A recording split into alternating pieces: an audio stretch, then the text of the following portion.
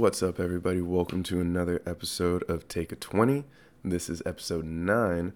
Actually, fallen a little bit behind. I know that I've fallen off the schedule of Monday and Friday. Gonna get back to that. I'm probably gonna end up uploading 2 episodes, kind of back to back. One today and probably one tomorrow as well, just to compile everything and make sure that I catch up on everything that I need to. So thank you, everybody, for your patience with waiting for the next episode. I know a lot of people have been hitting me up and being like, "Hey, like, what's going on? Where's the next episode?" Here it is. I'm sorry that it's taken so long, but we're gonna get back on track. Really, I just want to jump right into it because a whole lot of stuff has been happening. So, first thing that I really want to touch on is the fact that everybody is saying like the Lakers should panic and trade Russell Westbrook. I get where the concern is coming from everybody. Let me double check what the score was. I know that Westbrook did not have a good game against Golden State.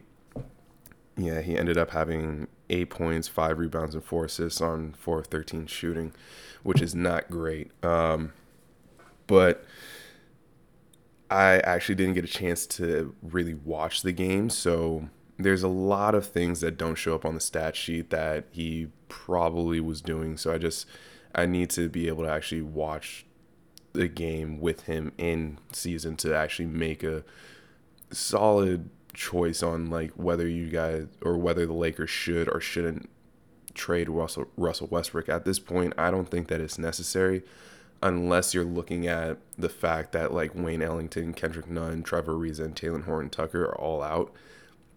Trevor Ariza and Talen Horton-Tucker are going to be gone for at least a month and a half, or 2 months actually. Kendrick Nunn with the ankle sprain is kind of a day-to-day thing. Wayne Ellington with the hamstring is a day-to-day thing. So you're not too concerned with that, but you have lost a lot of the depth that everybody was very excited about with the Lakers going into the season. They did pick up Avery Bradley, which I think is a really good pickup for them. He'll pay really good dividends. And like I said, there's certain things that don't show up on the stat sheet. I see that he played 8 minutes. I'm sure that it was a very effective 8 minutes, but he didn't tally anything. He didn't get any points, assists, nothing.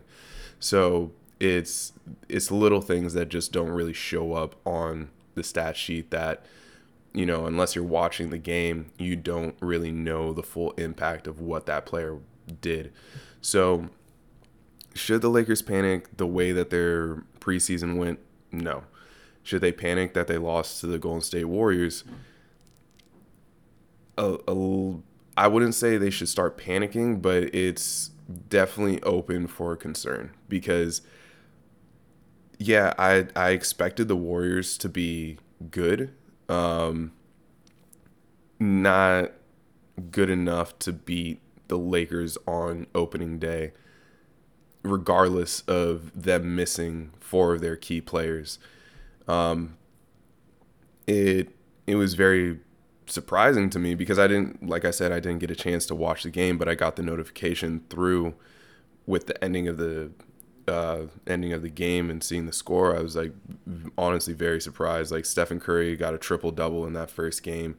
So we already know that Westbrook probably wasn't defending him the greatest. But again, I don't think that the Lakers are in a situation where they need to panic. This is something that I wasn't expecting all of these injuries. I was more so expecting them to get off to a rocky start. Like, honestly, I expect them kind of to get off to... What did I predict? Let me double check that because I think I said that they would get off to like... No, I said that they were going to be good right out the gate, which is... I shouldn't have done that because I know that they're not going to be good right out of the gate. It's going to take them some time to really build that chemistry and learn how to play with each other on the court because as you saw in preseason, some of those players just aren't really meshing the way that they should be. Also, one thing that I think is should be changed in the rotation is Dwight Howard should probably start and DJ come off the bench. I'm a huge DeAndre Jordan fan, but I think that Dwight Howard deserves to start. Just has a little bit more energy. They're both very vocal, but I feel like with Dwight, he's just more of an imposing presence. And alongside an AD, you're going to need that. So I think starting Dwight over DJ would be the better move going down the line. But that's really all I can say about this Laker team. Should they panic? No. It's way too early for them to be panicking. I'm sure that everybody's going to say, like, if they start 0-5, I'm sure everybody's going to say, like, you need to blow it up. You need to trade everybody. Like, not everybody, but, like, trade everybody who's not named LeBron James and Anthony Davis. So if they get to that 0-5 start, I still think that that's something that they don't need to hit the panic button just yet. Now, if they continue to go down that road and end up only like 5-15, then it's cause to panic, because at that point you're really telling them, like, yo, there's a very minimal amount of games that you can lose for the rest of the season. And with how old these players are and all the injuries that they're already dealing with, I think that if they get to that point of 5-15, it would just have to be blown up. And it's kind of reminiscent of the that old Lakers team with Gary Payton and Karl Malone. And, you know, hopefully the team doesn't have the type of drama that team had. But in terms of talent-wise and the expectations and the very good possibility of them underachieving is all there. So the West is still stacked. The Lakers are not the clear-cut favorite. And anybody who really thinks that they're the clear-cut favorite is really just a diehard Laker fan, which is no problem. Like, I like to talk trash about Laker fans every now and then, but for them to believe in their team and think that they're going to be the best, like, that's what a fan should do.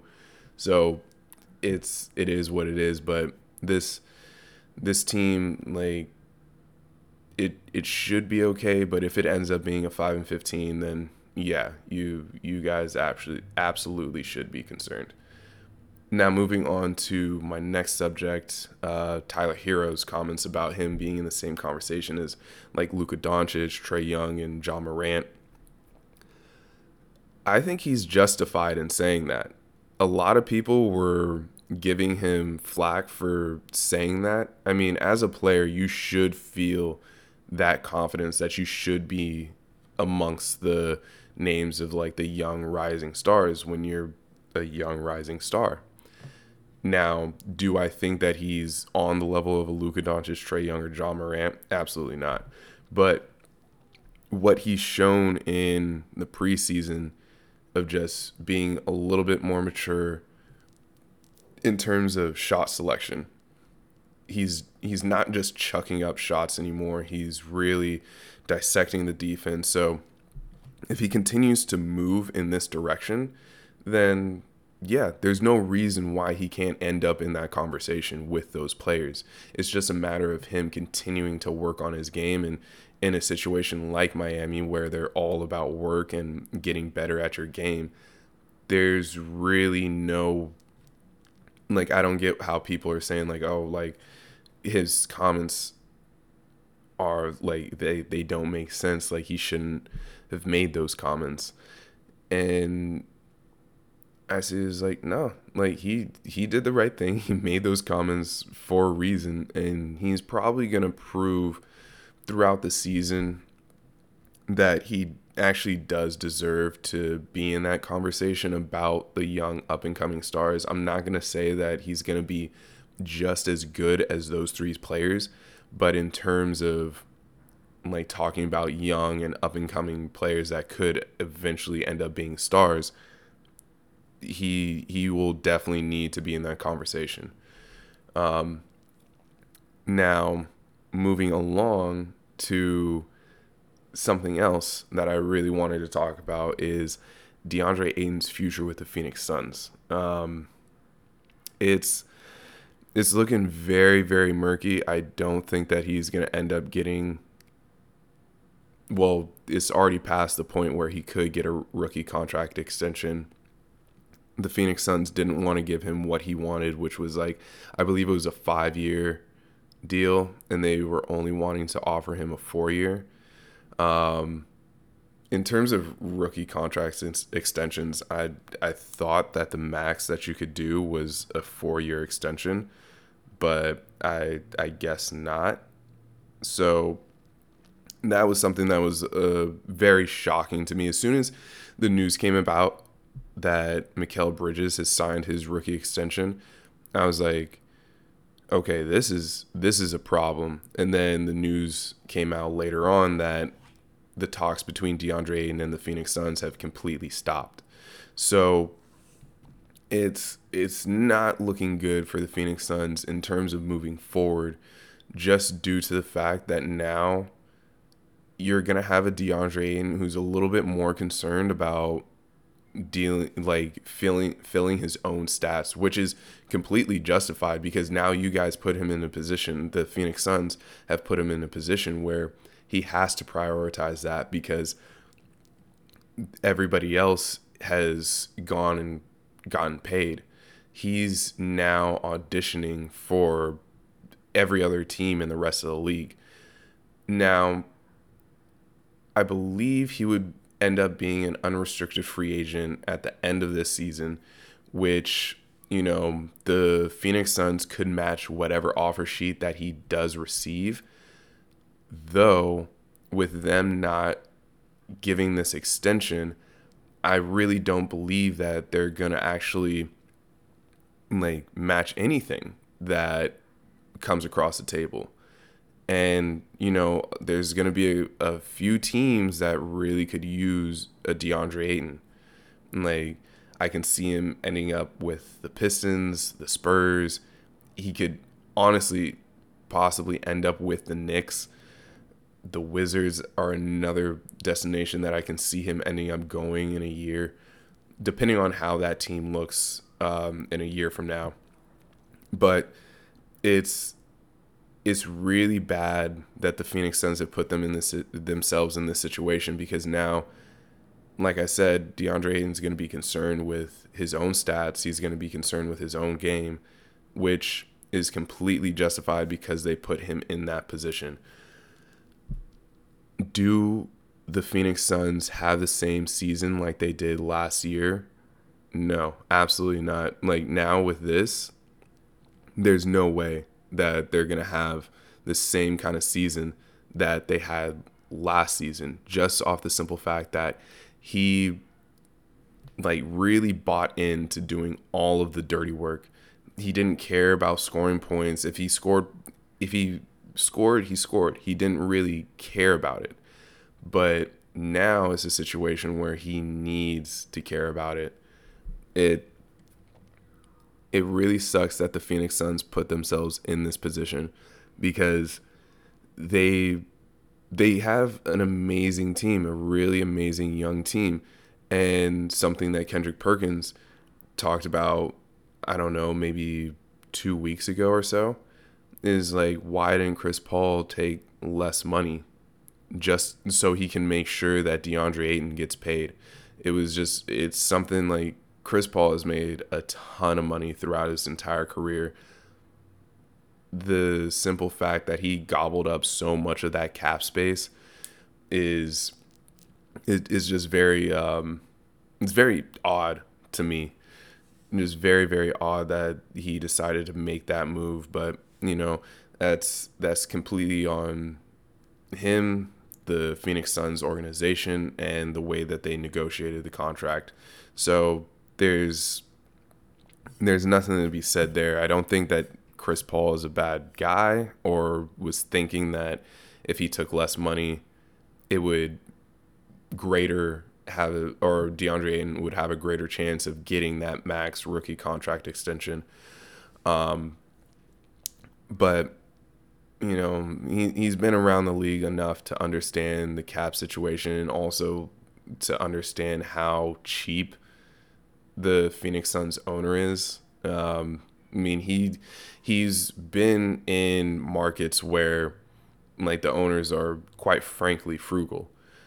The only place that I can say that he was where they didn't have a problem with spending money was Houston, and that's really about it. Every other destination that he's been to has been a very frugal owner, so he understands frugal people and how things come about. So it is definitely a very interesting tidbit that Chris Paul took as much money as he did. But that's the name of the game, I guess. Just he is getting up there in age, so I understand him wanting to continue to get paid, but his last big contract should have been his last big contract. That's really it. He should have probably signed like a much smaller deal, kind of gone like the Dirk route of just saying like, hey, you know what? We've got something special here. I'll take less money and let's run it back and make sure that everybody's locked up long term. He's there for the next 3 years. Now, without a DeAndre Ayton, that team's defense steeply declines. And there's nobody out there in the open market that could actually replace his productivity. So it's very confusing to me that the Phoenix Suns are going down this route. I'm not surprised that they are, but it is definitely confusing. Then another thing like that's all I can really say about that is a confusing situation. It's very unfortunate for Ayton because he deserves a max contract and nothing else. Just with how much he impacts winning, he should be getting paid really well. Now, moving on to the WNBA, I want to congratulate the Chicago Sky on winning their first ever championship. It's such a nice story just to see that Candice Parker will always be one of my favorite players just because she was a face of the Sparks for so long, and I'm quite honestly like a big Sparks fan. But just to see her go back home in her first season, like as a sixth seed going into the playoffs, they make it all the way to the finals and win it all. Like it's just such a great story. And Candice Parker is a true champion. She's gonna end up being one of those people that they look back at and say like, yeah, like she was one of the GOATs. She's gonna be in the conversation with the Lisa Leslies, the Della Dons, the Deanna Taurasi's. Like she's already in those conversations. But this championship has really solidified her position in WNBA history. Not only WNBA history, but basketball history, period. It's just such an amazing thing. I don't know a single player, male or female, who's gone home to their hometown team and won a championship the same year. Like what she has done is very historic and should be recognized and applauded. So I am taking that time to give her flowers and say congratulations for leading your team, your city, to the finals and bringing home a championship. Congratulations. I don't like that you beat the Mercury and stole that away from the girl Diggs, but I'm happy for you. I'm very, very happy for you. Happy for the city of Chicago. I know that they're super ecstatic. I saw Pat Beverly tweeting out immediately about the championship. So I know the whole city is ecstatic about this, which is great. It's the more eyes that we have on the WNBA, the better, because it is amazing basketball. If you're not watching the WNBA, I don't care how long you've been watching basketball, how much you think you're a fan of basketball, you are not a fan of basketball if you are not watching the WNBA, because that is some of the most skilled plays, games, like series that you really will ever see.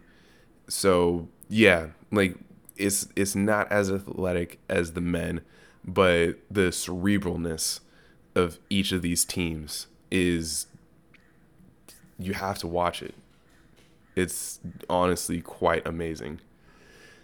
And the last thing that I'm going to talk about today is me getting the opportunity to go into a Clippers practice. Now, I wasn't expecting to see anything that like really blew me away, but Serge Ibaka, his play was kind of like, it was really insane. Like, he's very mobile. It doesn't seem like he's dealing with any sort of stiffness. And like, he's playing really, really good defense. At a certain point during the scrimmage in the practice, Serge Ibaka and Marcus Morris ended up going one-on-one. And it just, the way that Serge was able to move his feet, stay in front of Mook, it was really impressive. It did end up with, like, Serge did block the shot, but it ended up with Mook getting to the line due to a foul. But it just shows that Serge is ready to go. Like, his back, for at least from what I saw, is not a problem. He was going in spurts. He only played, like, I'm going to say it was like 3-4 minute spurts, and then they would take him out. But he went in and out of the game, I want to say, at least 5 times. So it was a situation where, like, he's getting run, and he's proving that he's ready to go. The other person, or other player rather, that really, really impressed me was Brandon Boston. I think that he actually will end up being a rotational player. Probably will get a little bit more minutes than Keon Johnson, just because I really like Keon, but it just seems like there's a little bit of a confidence thing right there that he's dealing with. So I think it's going to take him a little bit more time to crack the rotation. Brandon Boston he exudes confidence. He's like, he's fearless. He's a fearless player, that is for sure. I can definitely tell you that. Yeah, I'm very impressed with Brandon Boston. The connection that him and Terrence Mann have in terms of their chemistry, and just knowing where each of them is going to be. Like, Terrence Mann is really developing into a really good, like, assist man. He's developing really good chemistry with Luke Kennard as well. So, like, but staying on Brandon Boston, I really do think that this kid can be a great player for the Clippers this season, actually. He is lacking a little bit on the defensive end, so he does need to work on that. Probably needs to get into the gym and add on some weight onto his body, because he's getting, like, thrown. He really was, like, kind of getting thrown in practice, and once he starts building up a little bit more muscle, getting a little bit stronger, he'll be able to hold his own a bit better from that point. So that was, like, those were the two really big outliers to me of seeing Serge Ibaka and Brandon Boston really put on a show. Reggie Jackson, like, he was playing like it was a regular season game, like it wasn't a practice. So it was, I know Reggie's going to be ready to go for the season. Paul George looked great. Marcus Morris looked great. Luke Kennard, he it's still a mental thing for him. He's struggling with shooting the ball when he immediately catches it. I see that he's each time somebody else makes a three after, like, he went down. I can't remember if it was a pin down or he just ran off a screen, but his form was great and it just kind of rimmed out. The very next play, Terrence Mann comes back down, and from nearly the same spot, like, Terrence Mann walks into it and shoots it nothing but net. I immediately looked over to Luke Kennard to see how his reaction was to that, and I could see that he was honestly, like, feeling that of just like, damn, like, I need to be better. So I think that the more he gets out of his own mind during the game, during practice, like, really it needs to be a focus for him to just get out of his own head and just focus on just shoot, just let it fly, you know. One person, I don't know if he is in contact with them, but it would be really good for him to be in contact with JJ Redick just to get a little bit of advice, because JJ went through kind of the same thing early on in his career with Orlando. So I think that JJ would be a really good asset to Kennard right now in terms of helping him with the mental aspect of being a shooter and just continuing to get those shots up and knowing that they're going to fall, because I do believe Luke Kennard can end up being just as a prolific three-point shooter as JJ Redick. It's just a matter of him coming over that mental hurdle. Also, Eric Bledsoe looked really good. The way that his defense was really impressive, but what really impressed me was his playmaking ability, the way that he was able to weave the ball through and get it to his players. Like, I was really, really impressed with that, because, to be honest, I haven't really watched Eric Bledsoe since he left the Clippers. I was like, or not, I did watch him while he was in Phoenix. But from there on, like, when he was in Milwaukee, I honestly didn't really watch him. And while he was in New Orleans, I definitely didn't watch him. But just to see how much he's grown as a point guard, as a floor general, is really impressive to me. At first, I was extremely upset about the Patrick Beverley trade. But now seeing Eric, like, up close in practice and, you know, through the preseason as well, he's really shown that he can be the floor general for the Clippers. Like, that's going to take off so much pressure from Paul George and Kawhi. They don't have to worry about the playmaking aspect as much anymore. I'm sure that they'll still do things with playmaking, but I don't think that it's gonna be too much.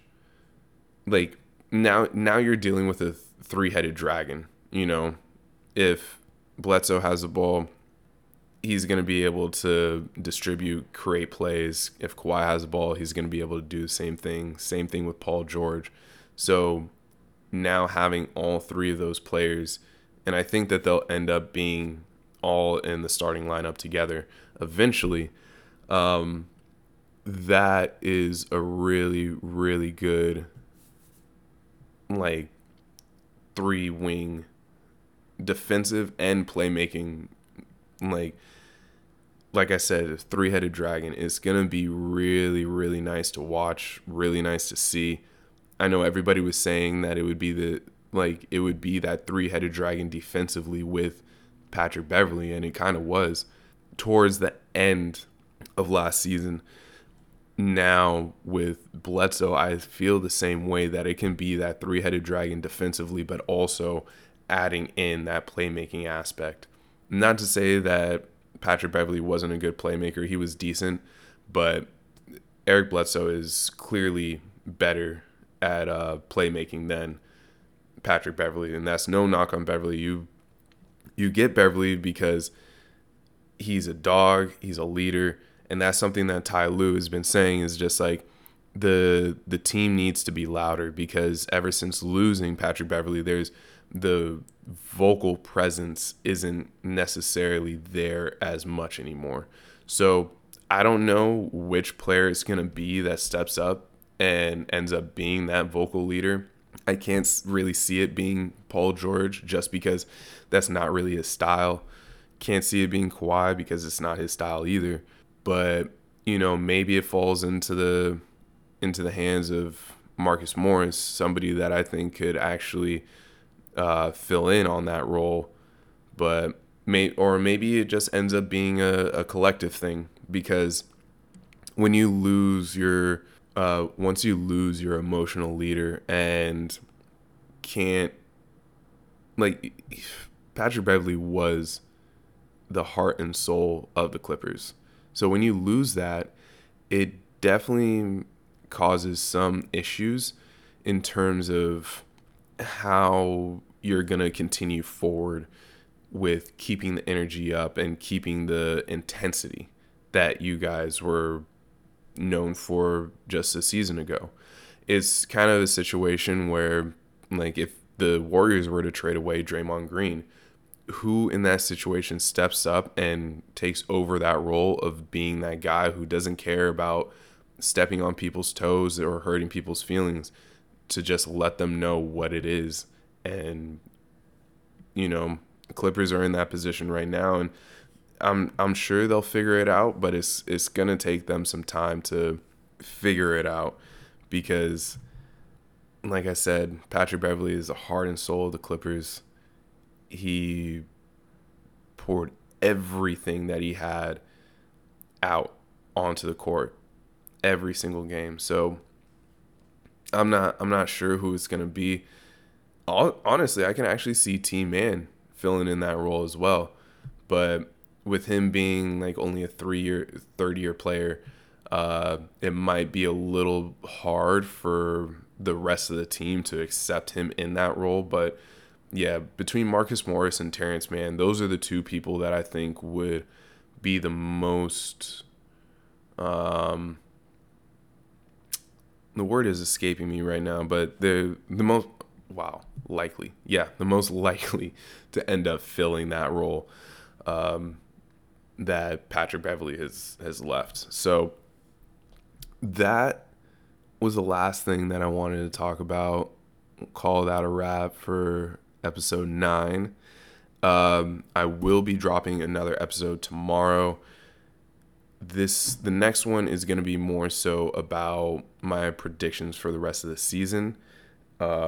Like I said, I wanted to do these pods a little bit before they've happened, but it is what it is. But I'll give you guys my record predictions for each of the teams. I've already done pretty much the entire Western Conference.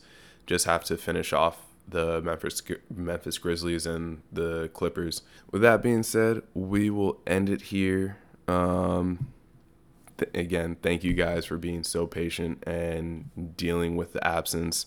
I really appreciate everybody reaching out and being like, hey, like, what's going on? I know that you guys are listening and enjoying it, so I'm happy that you guys are enjoying it, and I'm having fun, so much fun doing it. So until next time, tomorrow, I'll see you guys, and I'm gonna get out of here. As always, thank you to everybody who shares the pod. I always say this at the end, is just like, I have a very hard time with self-promotion. And the whole reason why this podcast has grown to what it is now is because of everybody who listens. So honestly, thank you very, very much for everything that you guys do. I could not thank you enough. I really do appreciate it. And with that being said, I'll see you guys in the next episode. Peace.